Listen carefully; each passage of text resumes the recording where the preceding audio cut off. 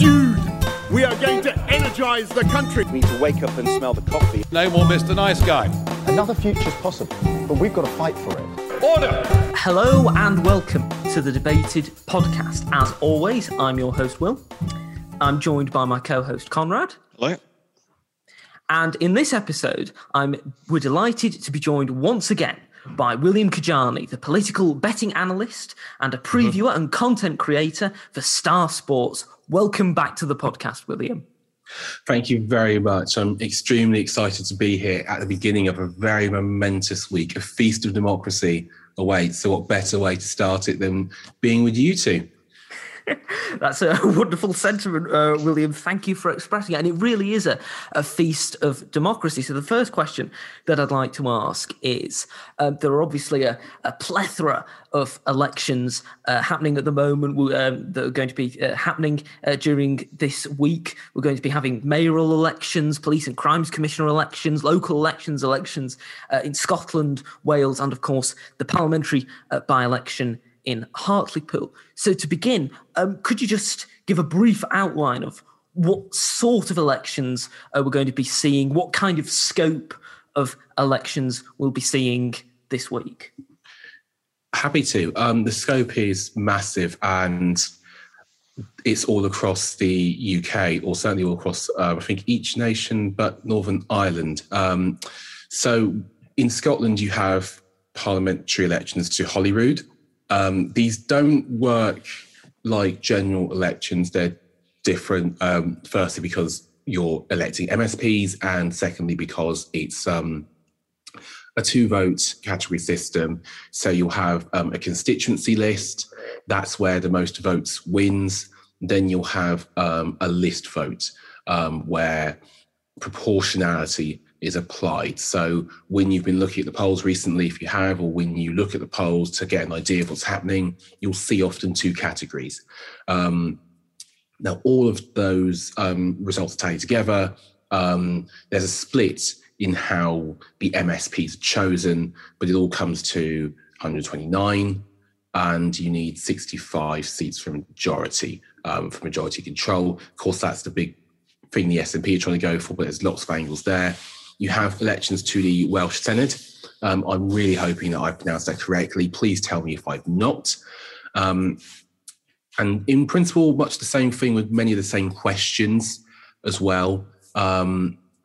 We, of course, have campaigns for independence in Wales and Scotland, which have been picking up steam, Wales especially over the last year. In England, there are a huge bevy of elections. So let me try and go through them as best I can. Firstly, police commissioners. I know I should have started with councils, but I see police commissioners first for notes, so forgive me. There are lots of councils and lots of mayoralties. So the mayors of London, the Birmingham area, Bristol, Greater Manchester, Liverpool City region, and then, of course, the West of England and the West Midlands, they're all being elected. You have lots of councils. You have police commissioners too. And you have a huge amount of results because there are hundreds and hundreds of council seats potentially up for grabs. So, and of course, how could I have forgotten, there's a by-election in Hartlepool. The small matter of a by-election in Hartlepool, small matter of a Red Wall by-election, that's taking place also on Thursday. So lots and lots to get stuck into. And an election or a set of elections of really big consequences for the future. You mentioned the Hartlepool by-election. Now, that's obviously going to be one of the sort of biggest results of the night, whichever way it goes. Yeah. Caused by the resignation of the former MP. And at the last election, Labour won it with the majority a lot smaller than it used to be over the Conservatives, and the Brexit Party getting a large share of the vote as well. Yeah. What are your odds looking like for the by-election? So we have the Conservatives as a 1-2 favourite, and we have Labour as a 6-4 shot. We're 50-1 bar, so it seems a two-horse race, which in reality it is, although we do have odds for the likes of Reform UK, Thelma Walker, the Lib Dems, Sam Lee, Ralph Ward Jackson, the Freedom Alliance, and even going down to the Heritage Party, the Women's Equality Party, and the Monster Raving Looney Party. But it's mainly been between the Conservatives and Labour. We have the Conservatives as pretty strong favourites to take Hartlepool. It corresponds to the polling, whether that's specific polling modelled around the seat, as YouGov have done, or whether it's just basically trying to replicate how Hartlepool would go on a national vote swing, more of which we'll talk about later. Most of the support has been for the Conservatives, much of it coming with the initial poll that gave the Tories a 7-point lead in Hartlepool. I would just be a bit wary of taking polls absolutely at their word. Remember, I am a big, generally, believer in polling and taking them not as gospel, but as a good guide. However, in Peterborough, and I remember this because I covered that election, the dominant narrative quickly became that I think it was either the Brexit Party, was going to win and take that seat. But it turns out that Labour's ground game, which had been much more efficient in terms of door knocking, actually managed to just get their candidate over the line there. And I think it'll be interesting to see if that's still the case in Hartlepool, because the structure of the Labour Party has changed quite a bit. But generally speaking, I think the Conservatives are in pole position there and are on to reflect that. I mean, that'll be interesting on a number of levels, not only just the result and how good the constituency polling was, which I always think is something worth paying attention to, but also what marks we have or what markers we have going forward, because the Hartlepool election is probably going to be seen, I think, as the most consequential one by political bettors as to what you should be backing in advance of the next election. And we have seen some moves for that currently.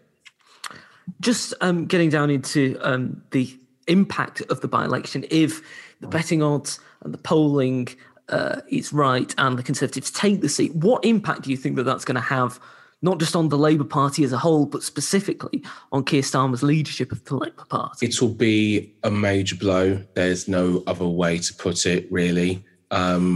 I think it will harm the biggest factor for Starmer, which was that he was meant to be the guy who, above all, was meant to make Labour an electoral force again. He was meant to make them electable again. He was meant to repair this big deficit they had in the red wall. He was meant to, I think, just be taken, generally speaking, more seriously than Corbyn was towards the end of his time as leader.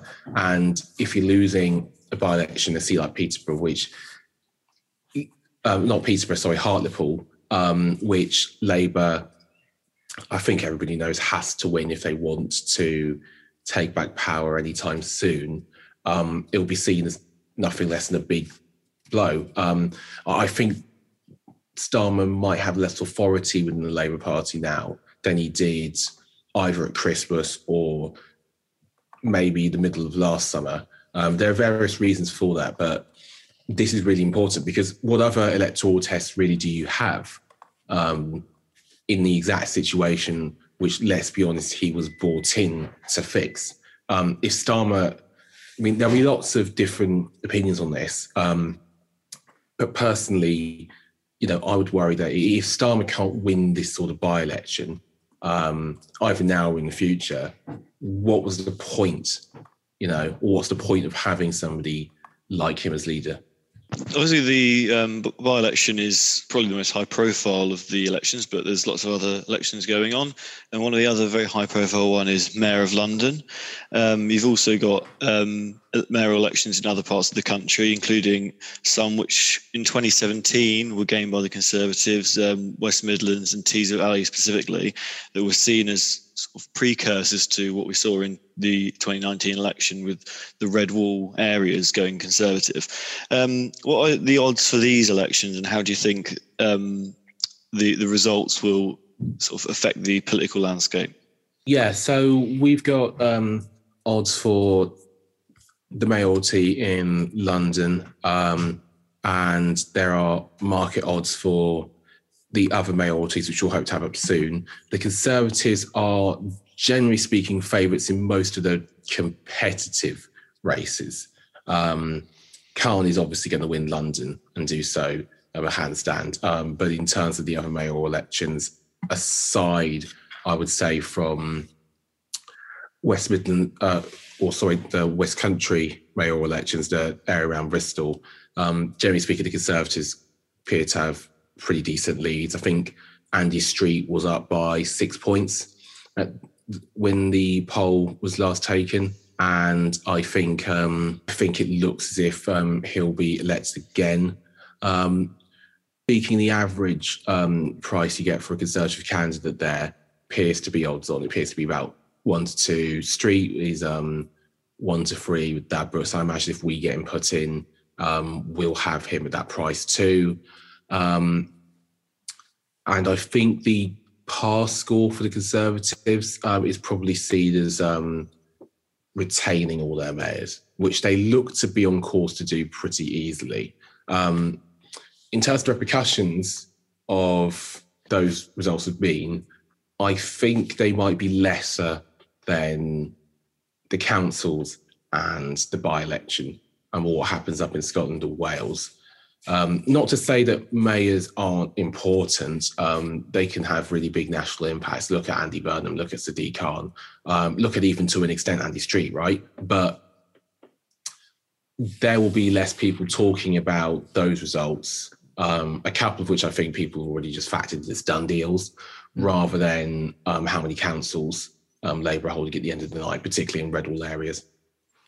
Just looking at the London mayoral election for a moment, Sean Bailey is certainly quite a bit behind Sadiq Khan in polling. And as you said, it seems pretty much certain that Sadiq Khan will not only win, but win with an impressive mandate.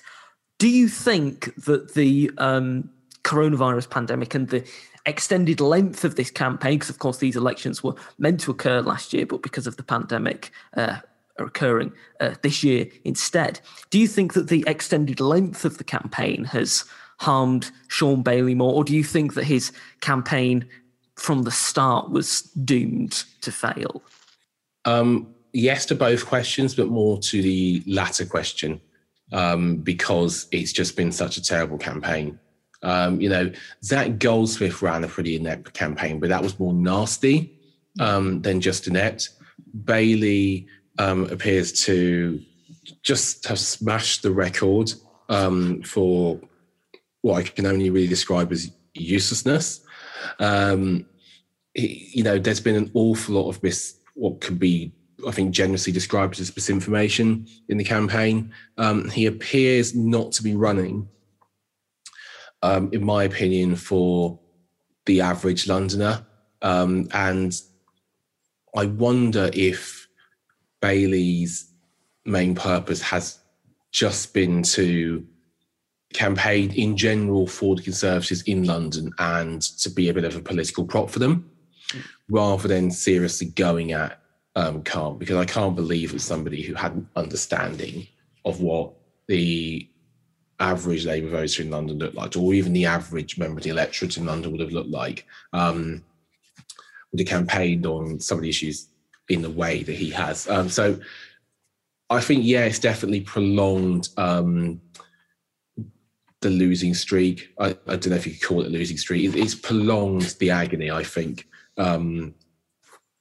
for Bailey and the Conservatives. But I think he was always going to lose by a pretty large margin. I'd argue that taking on Khan in London, unless you have a pretty excellent candidate, was always going to be difficult. And I think that's been proved to be the case.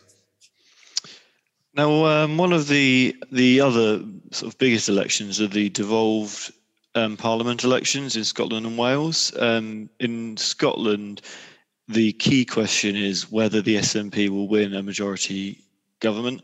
Obviously, under the PR system that they have in Scotland, this is a sort of uphill struggle usually, but does look like it's on a knife edge on whether it will happen. Do you think this is likely to happen? What are the odds looking for that, and what impact do you think it will be if they do or don't get a majority? It's a knife edge. Just to be frank, it's a knife edge in every poll. It's a knife edge also with our markets. We just favour the S&P not getting a majority. We're 4 to 6 about that. We're 6 to 5 about the S&P getting a majority. I think much of it is just going to depend on the day turnout. Most of the polls that we've seen recently have been close enough that a swing of 1% or 2, so anything well within the margin of error, could give as much as 5 seats either way or more. Not to mention also what happens with the Alba vote, which is non-existent in some polls, but quite big in the panel-based poll, which was conducted online. So if you're having Alba on 6%, that's a world difference to 2 or 3, and whether they can get the seat as well. I mean, it looks pretty clear to me that there'll be a majority of pro-independence referendum candidates who get lots of seats. I think they're on course for a majority of 11, I'd say, or so on average, but looks somewhere around the area. But in terms of the S&P getting an outright majority, that's going to go down to the wire. That's going to go down to each and every vote that's taken in. I probably just favour the S&P not getting a majority. That's what the punters seem to be coming for too. Also interesting, I should say, just while we're on this subject, the battle for second between Labour and the Conservatives. Anna Sarwar has made quite the impression, and it appears to be paying off favourably with the electorate, where 2 to 5 Conservatives win the second most seats, and 7 to 4 Labour. I reckon it's not entirely possible that Labour can, not entirely impossible, I should say, that Labour can give the Conservatives a really good run for their money in that. And we're also 8 to 11 Alba to win a seat, evens they don't. So long story short, I think you're going to see more pro-independence MSPs than not, but the framing is going to be huge. An SNP majority at this time after 10 years of government would give one very clear message. Now, you mentioned the Alba party there, which is, of course, led by Alex Salmond, former leader of the SNP and former First Minister of Scotland. If the Alba party is able to get some MSPs, and one of them is Alex Salmond, what do you think that that's going to do to the makeup of Scottish politics, and particularly the way that the Scottish Parliament works? Because, of course, because of the various allegations that were put against Alex Salmond and the suggestions by him that there was some involvement with Nicola Sturgeon relating to that, this is obviously going to cause a great deal of tension within the Parliament. What do you think it could result in? How could it change the makeup of Scottish politics? That's a good question, because I think much of it depends on how you see the movements now compared to 10 years ago. I mean, the Alba Party is a new party, but it's old faces. They're nearly all SNP defectees. Salmond is probably one of the oldest backers of Scottish independence that you could care to name. He was Sturgeon's mentor all that time ago. So in many respects, it's actually the same old faces, but the argument is new and changed, because, put quite simply, when Scotland voted to stay inside the UK, Britain hadn't left the European Union. And whatever you might say about Brexit being done and the trade deal having been implemented, that's such a basic, structural and fundamental change in the relationship.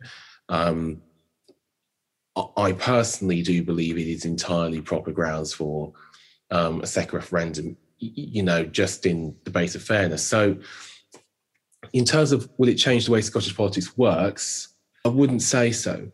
I think it will probably just advance the argument to the next stage, where we're in a stalemate once again. There'd be, I think, some sort of mandate you can claim, definitely for another independence referendum. But it would be the same people doing it, and it's going to be the same people refusing it.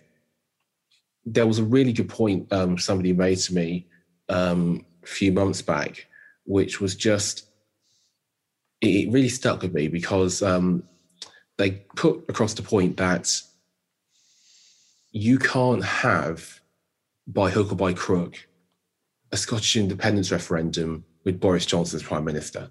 To me, feels like one of the biggest factors if we have another referendum in the upcoming future. It won't be granted during this Parliament. And I doubt any Conservative Prime Minister would grant it. So for that to happen, you would need to have a total sea change with Johnson gone. And then that changes, I think, very much the political argument the SNP are making, because there's no doubt that Boris Johnson is an anchor to the unionist movement. Another, it's not the Scottish Parliament, but the Welsh Parliament is also obviously having elections. There's a very sort of different political scene in Wales than there is in Scotland, though some of the same arguments are coming up with Plaid Cymru making the argument for a Welsh independence referendum. In 2019 general election, we saw the Conservatives gain seats in Wales, and there's also the new Abolish the Welsh Assembly Party that are hoping to pick up some steam. What are the odds looking like for what the results of this election will be and what impact do you think it will have? We do have odds for the Senate elections. We've only got one party at the moment listed for a potential majority, and that's Labour, just reflecting the polls. We are 3-1 on Labour winning a majority in the Welsh Parliament or the Senate, and we're 2-9 on them not doing so. I think it's pretty self-explanatory, although to put it in layman's terms, we don't think anybody will get a majority.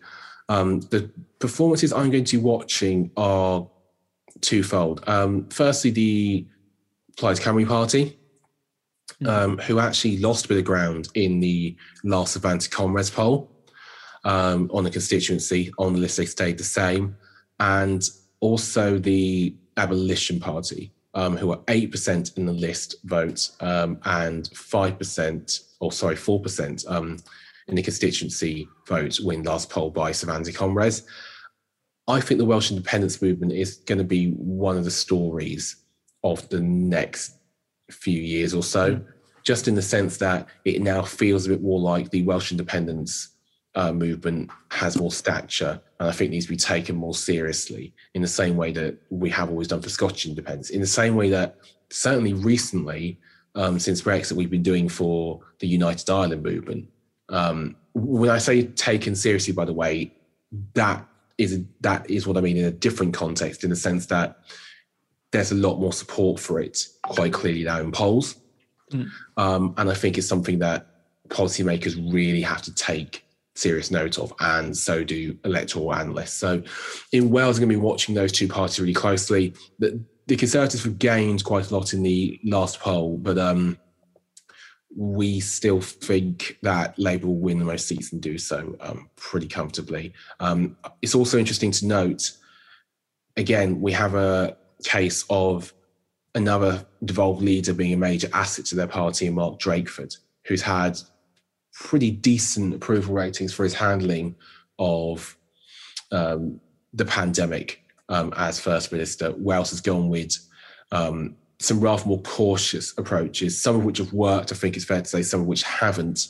But generally speaking, the nation appears to look upon him pretty favourably, and Labour will be looking for a strong night in Wales. Those Conservative gains will worry them a bit. To what extent do you think that, I mean, you mentioned the way that the Welsh Government have handled the coronavirus pandemic. To what extent do you think that the pandemic has strengthened the movement for Welsh independence? Do you think that it's given it a bit more life and perhaps helped people come to the conclusion that they think that Wales would be better off outside the United Kingdom than as a part of the United Kingdom? I think it has done. I think the pandemic has really put the union in the spotlight. I think following on from Brexit, I think the two combined have had a major impact. because you've now had not only the situation in Northern Ireland and in Scotland, but also I think that situation now of a country where support for Brexit is pretty clear in Wales, and a country where support for the reverse is pretty clear in Scotland, both coming to terms with the actual policy outcomes of that decision. And I think that's the really key thing here, because a lot of the times these movements, they don't actually come to pass. There are various ways people express a displeasure with unions or their desire for independence.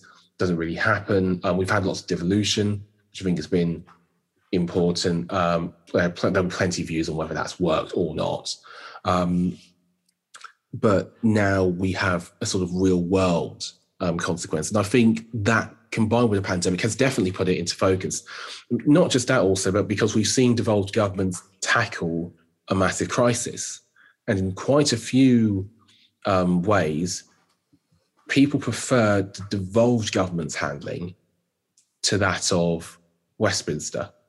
Now, some of that may be tribalism. I don't doubt some of it is.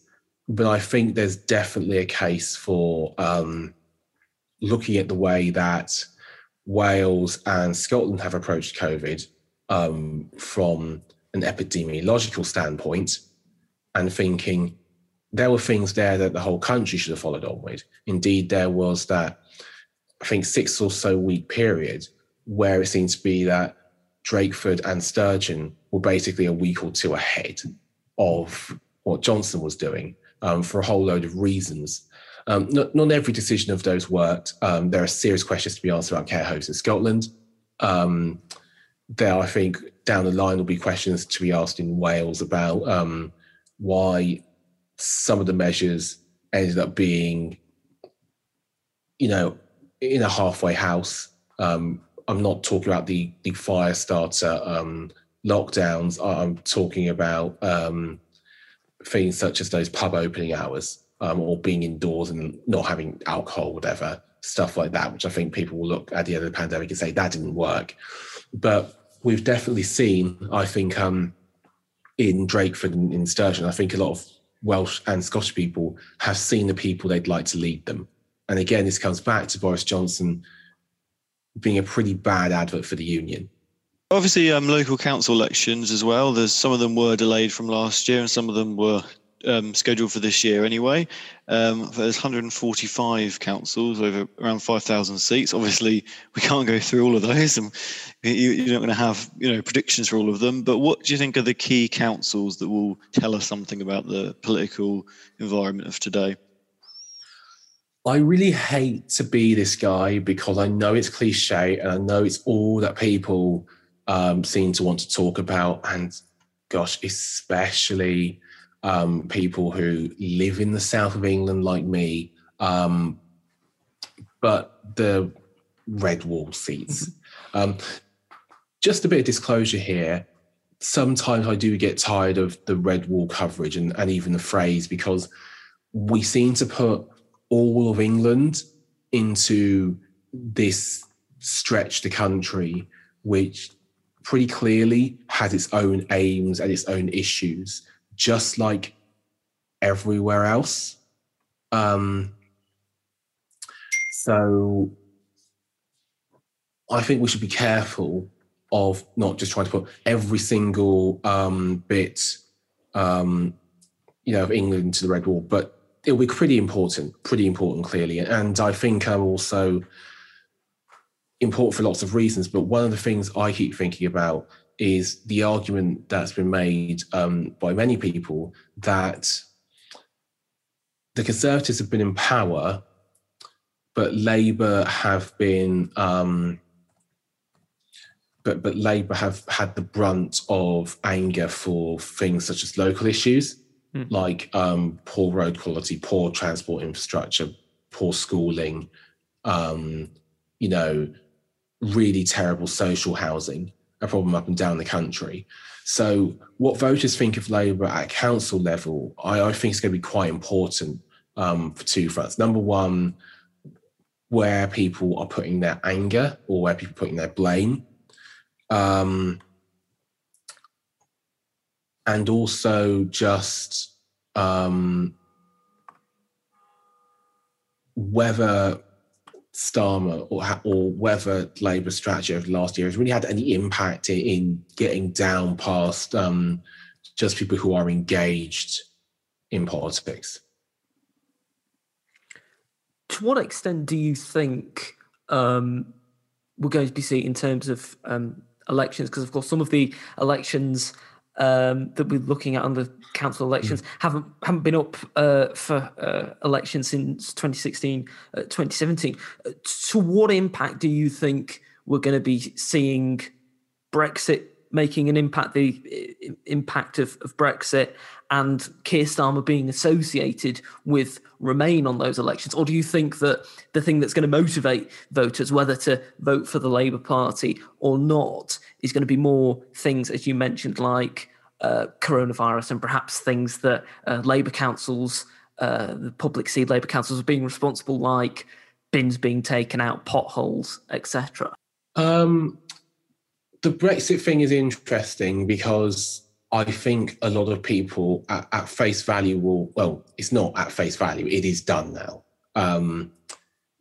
We have our deal, we have our trade agreement, we have our effects. I don't see any of that being reversed, and I don't think people want to talk about it or even engage with it past superficial level of, I don't want my prices to rise or whatever. I also think the pandemic has basically torpedoed its importance.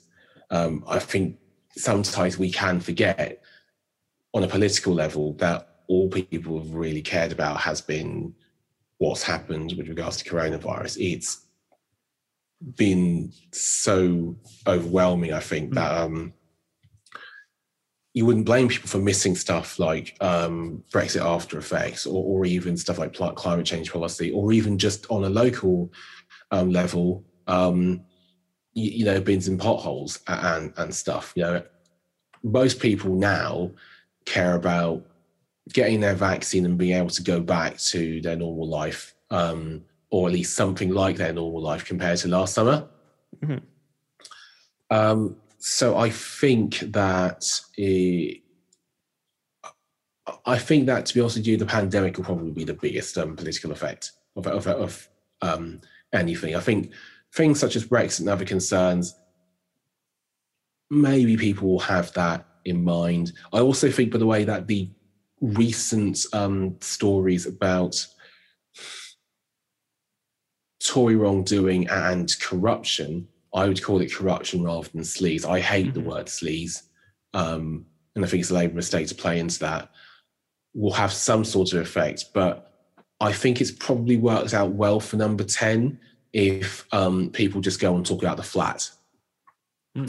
I don't think that hurts Johnson or the Conservative brand as much as others might think so, because, as plenty of people keep saying, if it wasn't taxpayer money, it becomes much harder to sort of frame it in the same way that expenses was.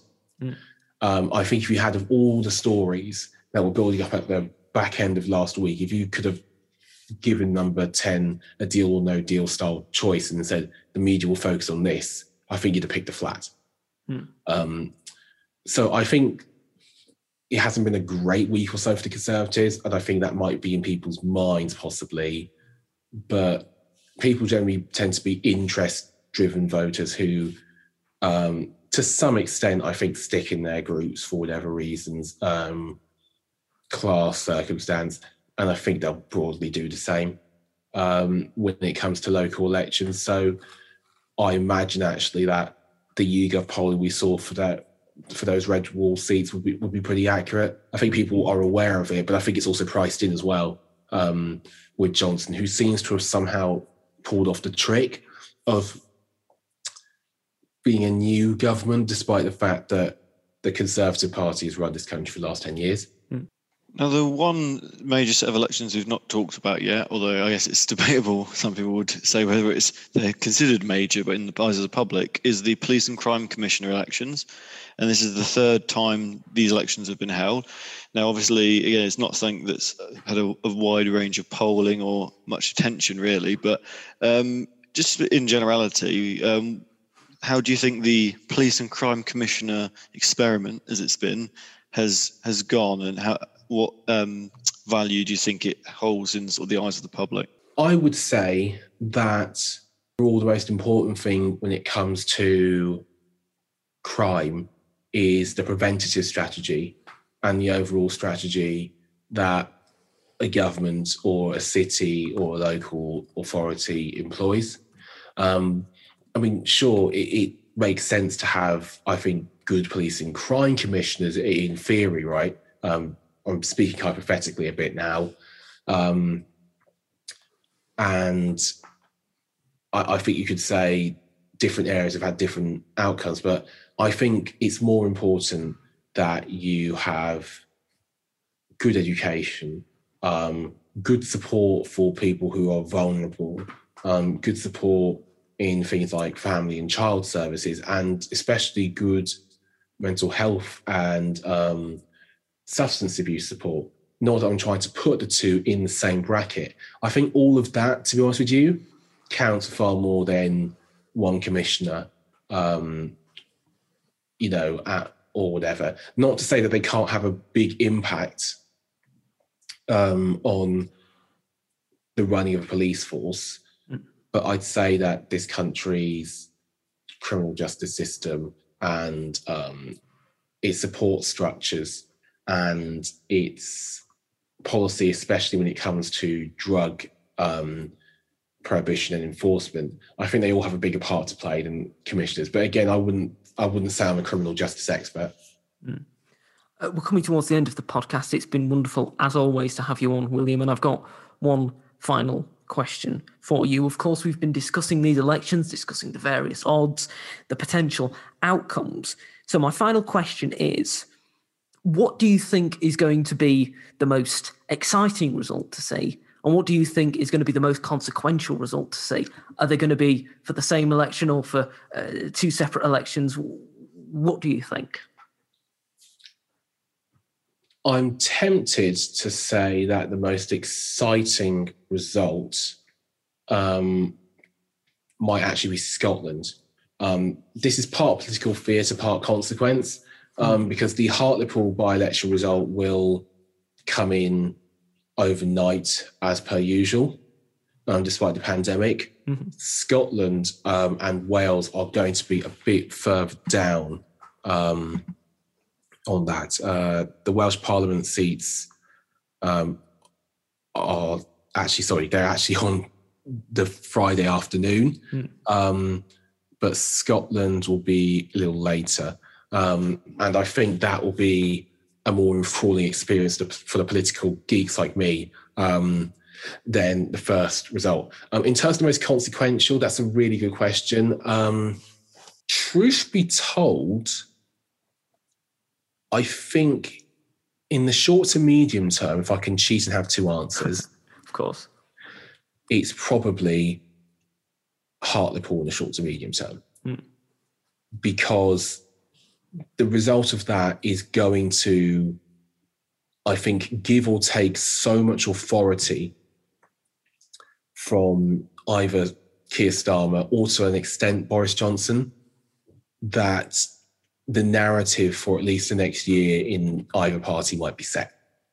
And one of the things I'm going to be watching for closely from a betting perspective is going to be,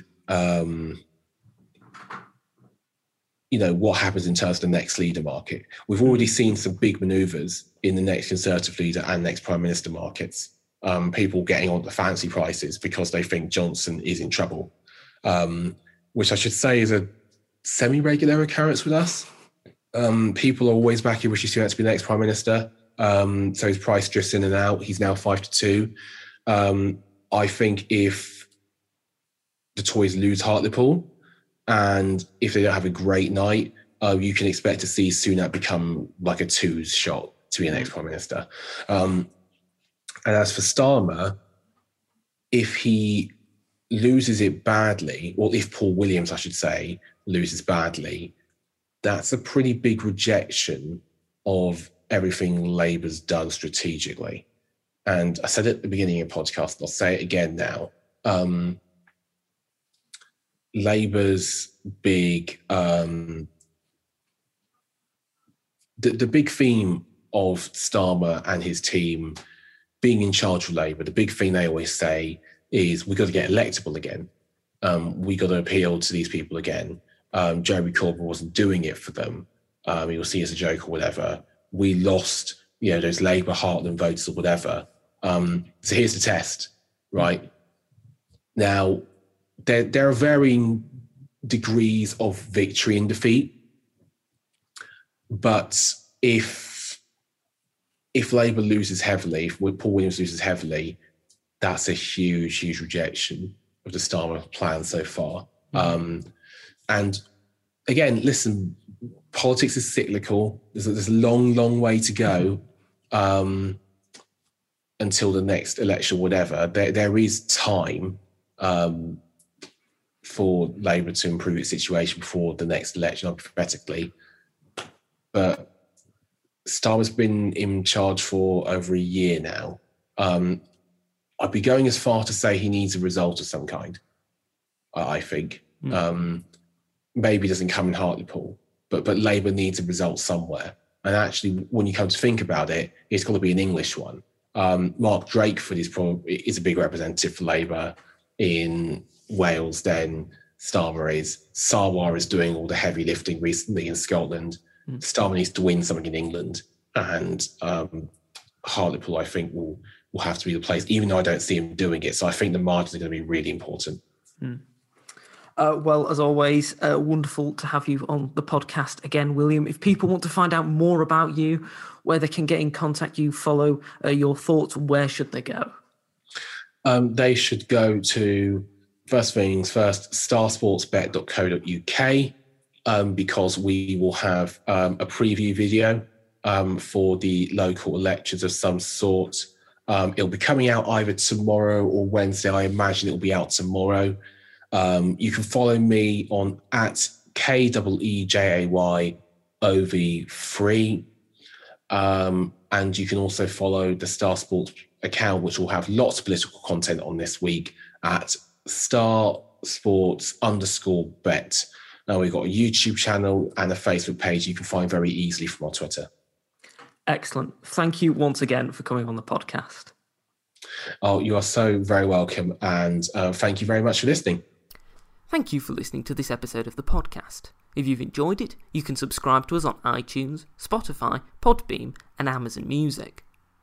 You can also follow us on Twitter, @DebatedPodcast, like us on Facebook, Debated Podcast, and if you'd like to get in touch with us, whether about appearing on an episode of the podcast or commenting on an episode that you've listened to, you can do so at thedebatedpodcast@gmail.com.